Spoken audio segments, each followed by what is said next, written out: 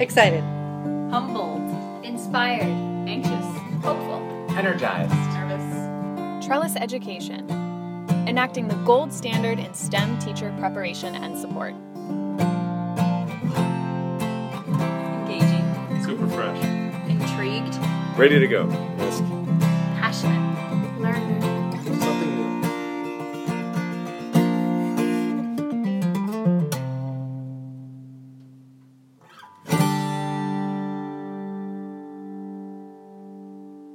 Hello and welcome to the first North of the Golden Gate Bay Area Trellis podcast.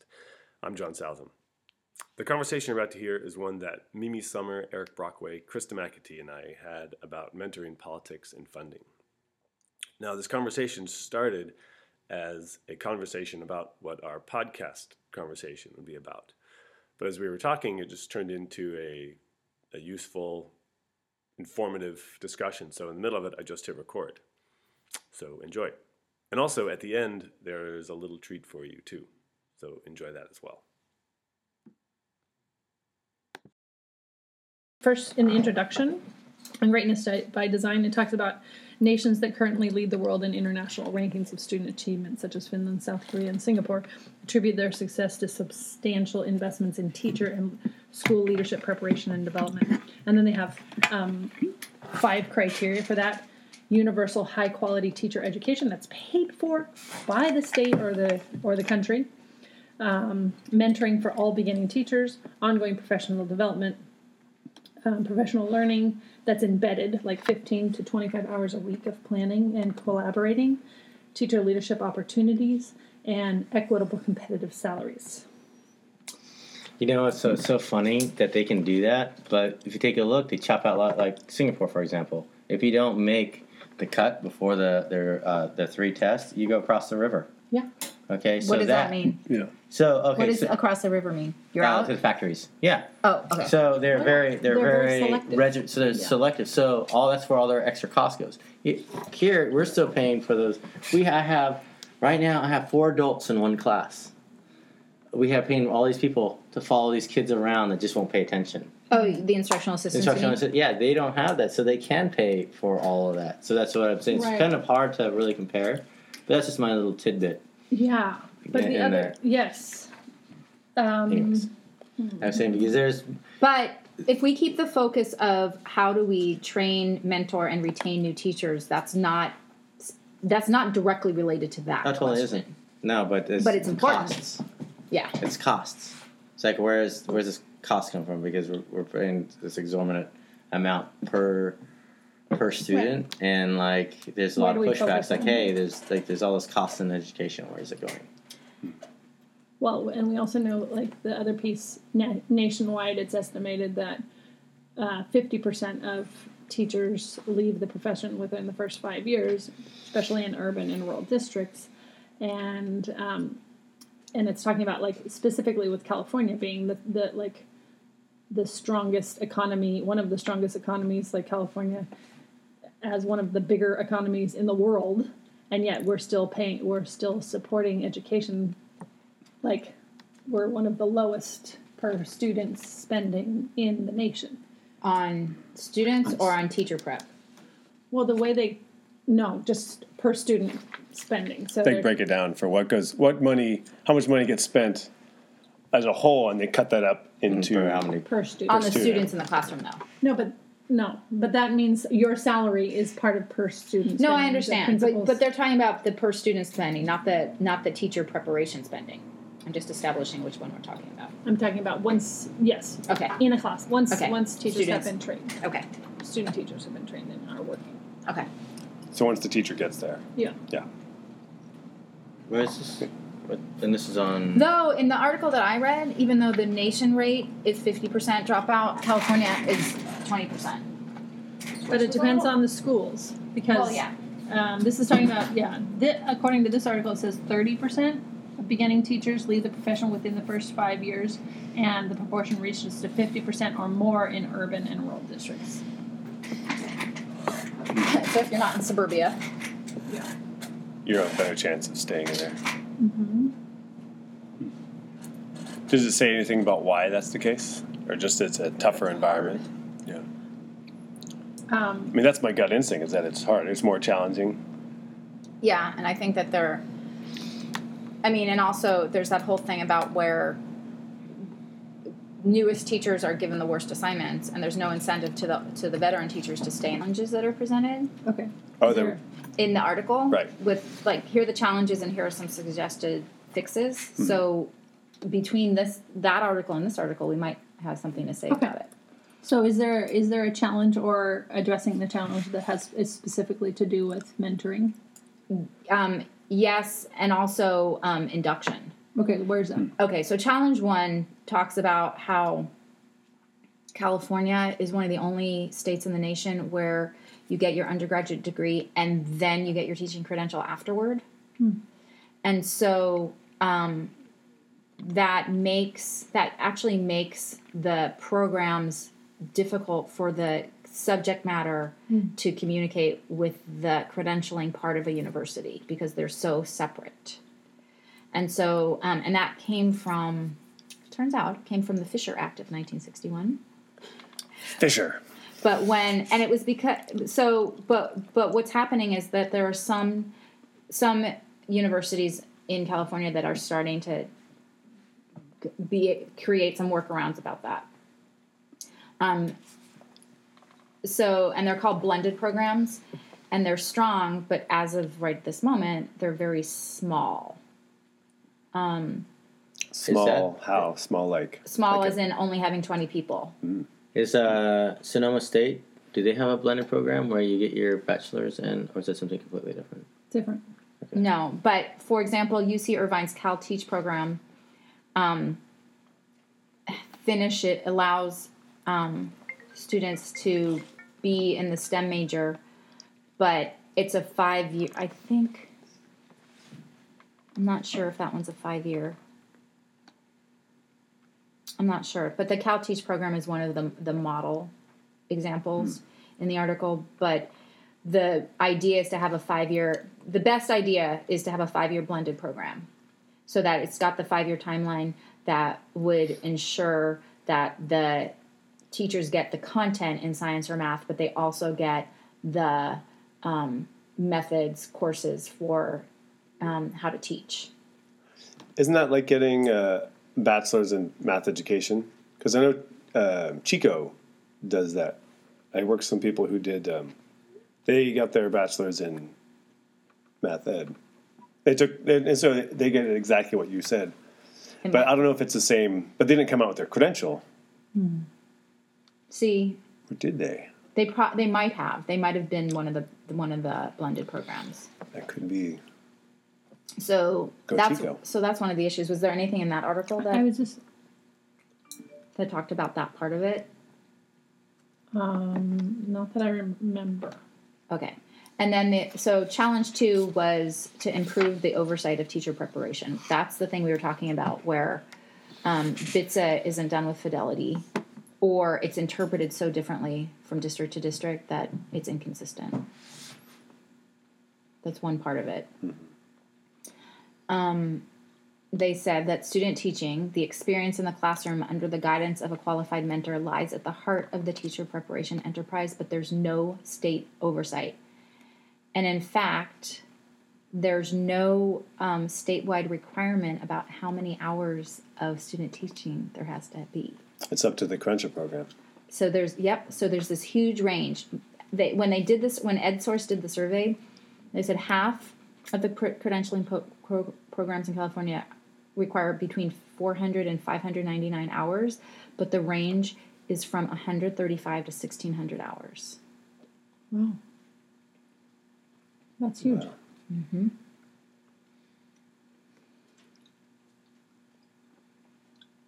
I can't see it in the podcast, but my eyebrows are really high. Well, and so the idea from this EdSource article is to come up with more consistent oversight and actual stated requirements. But it also said that some of the best programs in the state are the programs that have districts really in partnership with universities so that the districts are growing their own teachers. And also providing training, stipends, and release times to train the mentors. Which is what we're doing with Trellis. Yay! I wonder if Megan's read this. First one was dedicated funding for new teacher mentoring appears to have been permanently abolished under local control funding formula. So it says later on, it says more than half of school districts have diverted money away from the BITSA program. And that's why we were talking about like the lack in the lack of consistency. And then there's Ellen I'm going to butcher the last name, Ellen Moyer of the New Teacher Center. She thinks there should be a uniform fee across the state that every teacher pays, so there's not an inequity thing. Every teacher pays like $250 to $500 for BITSA. For BITSA. But and that way everyone pays it. I would argue that new teachers have gone through enough to become teachers. Why should they have to pay to have a mentor? Like school districts and the state should be responsible for making sure that we're supporting new teachers. I'm not sure if teachers really get the full disclosure of all the hoops you have to break through. Go through. You mean that's BITSA mentors? No, if you're in general. If you're going to go get your credential, what exactly do you need to do to become a teacher? And there's a lot of little hoops that they don't tell you about. You're like, oh, okay, you get a couple more. It's like when you want to buy a house, you got to do all this stuff. But one of the hoops that you're talking about is BITSA, because an induction program is still required in order to get your clear credential. Yeah. So even though BITSA funding the mandate for BITSA funding has been removed, it's essentially become an unfunded mandate because new teachers still have to do it. And so then the woman you were referring to was suggesting as the stopgap that everyone pays a bit. But, I mean, I agree with Krista that shouldn't be the requirement of the new teachers, but at least if there isn't any funding being allocated, at least it's a little bit more equitable where some teachers everybody has to pay a bit instead of some teachers paying nothing and some teachers paying $2,000. And yet another hoop to jump through. And something that Linda Darling-Hammond noted is that only 1/4 of BITSA funds are spent on mentors, which is the key. Wow. The key part. What's the rest of it spent on? Paperwork. What's the rest of it? Facilitators? Facilitators, paperwork. The snacks, maybe. Oh, my goodness. Well, and in fact, in the article, one of the things that they're saying as the solution to the challenge of needing to strengthen new teacher support is to restore funding to BITSA and, like you were saying, refocus it to be about mentoring, not paperwork. Yeah, how does 3/4 of the budget go towards something? that seems something besides a mentor. That seems odd. Yeah. And maybe that's bureaucracy just at work. Well, yeah, I think the article does say it's bureaucracy at work, but also the woman who started it at, what was it, UC Santa Cruz? I mean, what you were saying earlier, where Ellen Moyer. Where it was originally an exemplary program because it was one of the first to start. It actually didn't evolve enough, I think, is the problem, and it's just become too much of paperwork and too much repetition of the credentialing programs that new teachers come out having learned at their universities. But what they really need to be doing with BITSA is providing much more mentoring opportunity. So you're saying it was started with noble intentions, but just got wrapped up in paperwork and bureaucracy. I think another big piece of it is the lack of training of BITSA mentors also. Basically it's whoever, will you please, whoever will sign up. And, it's not a matter of, first of all, whether you're the same content or grade level or anything else, that part is often not a piece of it. And secondly, whether you have, the training to support a mentor teacher, are they setting specific goals that, that are in the interest of the teacher to work on, or are they, is it just filling up paperwork? And it says when it becomes just something you have to do. You have to fill out this paperwork. Teachers hate it. New teachers hate it, and the mentor teachers hate it. And then it's like just... Everyone hates it. Yeah, exactly. And then it's just more of a pain than anything useful at all. Right, and so that's why one of the solution suggestions is to make sure that BITSA is refocused to be all about mentoring. So, especially because they cite in the article that many studies about retaining teachers show that successful mentoring reduces the attrition rate. That's sort of the number one thing. Right. But then if you're talking about mentoring, I don't have the number, but all the new teachers coming in, who have their credential or getting their credential, that's a lot of potential mentors you need. And to train them all, I mean, that's a huge, huge undertaking.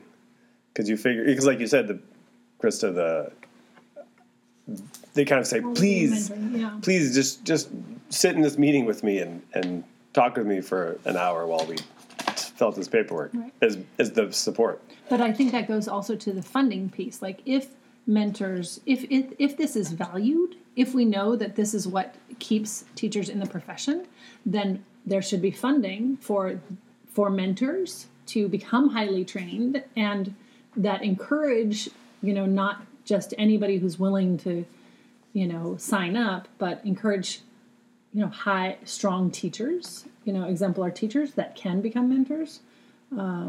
Sounding a little bit like Trellis. No, totally. I agree with you. It totally sounds like Trellis. Well, that one of the tenets of the article was if you want to have good mentors, you have to have some sort of way to compensate them monetarily, but it doesn't have to necessarily be monetarily. But there has to be some sort of incentive to create a cadre of good mentor teachers. And I think the other piece about it, and because we are teachers, is it's not just monetary. I think that a big piece for mentor teachers is, and I think that a part of the reason why we're all involved in Trellis is because we understand that this is a good way to push our own practice and become better at what we do. And so that's a whole nother huge piece. So how is a mentoring program benefit the mentor also? Right, not necessarily monetarily, but just as a professionally ways, yeah. And the networking and the collaboration, and so there's other pieces too that go into making a mentoring program valuable. Yeah. Go ahead. Yeah, valuable, for the mentee, but valuable for the mentor, and also attractive for a mentor to become involved in. As a kind of a side issue from what we're directly talking about. In this article and what we were talking about over the weekend, and in this article, they're talking about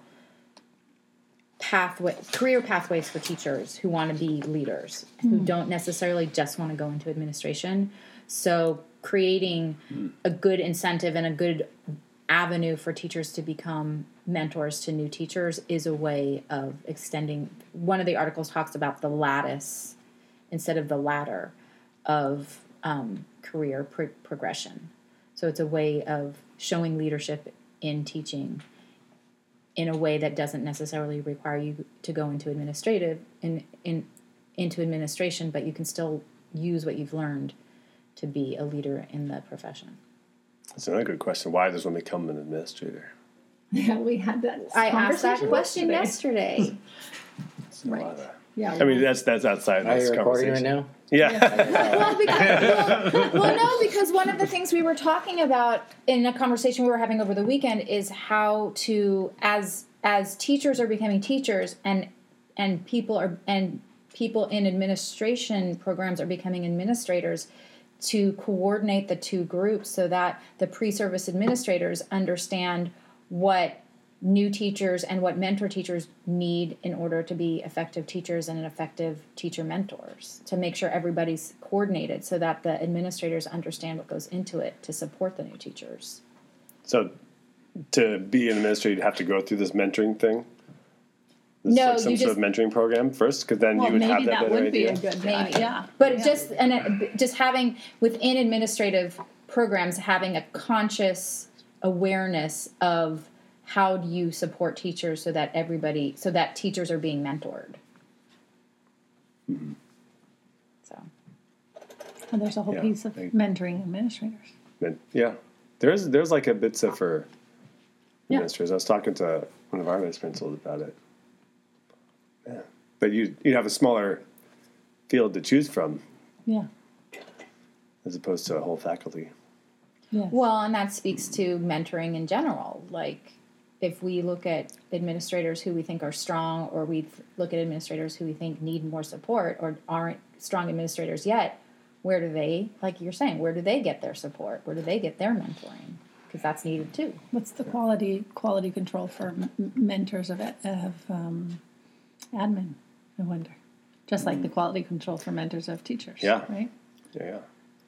People would wear the sticker, like, inspired, mentored by the person in room J.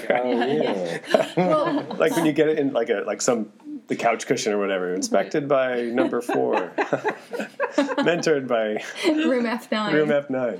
Well, so one of the very last things in the Preparing World-Class Teachers, it talks about giving new teachers a partial workload in their first 2 years. Trellis.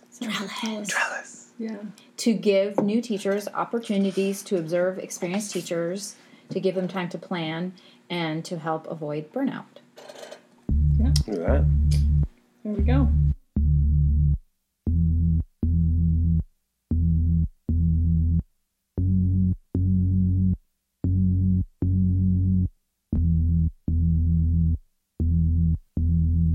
So much going on these days. Forget about instinct. That's not what pays. Pleasure up and down my smile. I can't know these things. It's all worthwhile. Tell me, spirit, what is not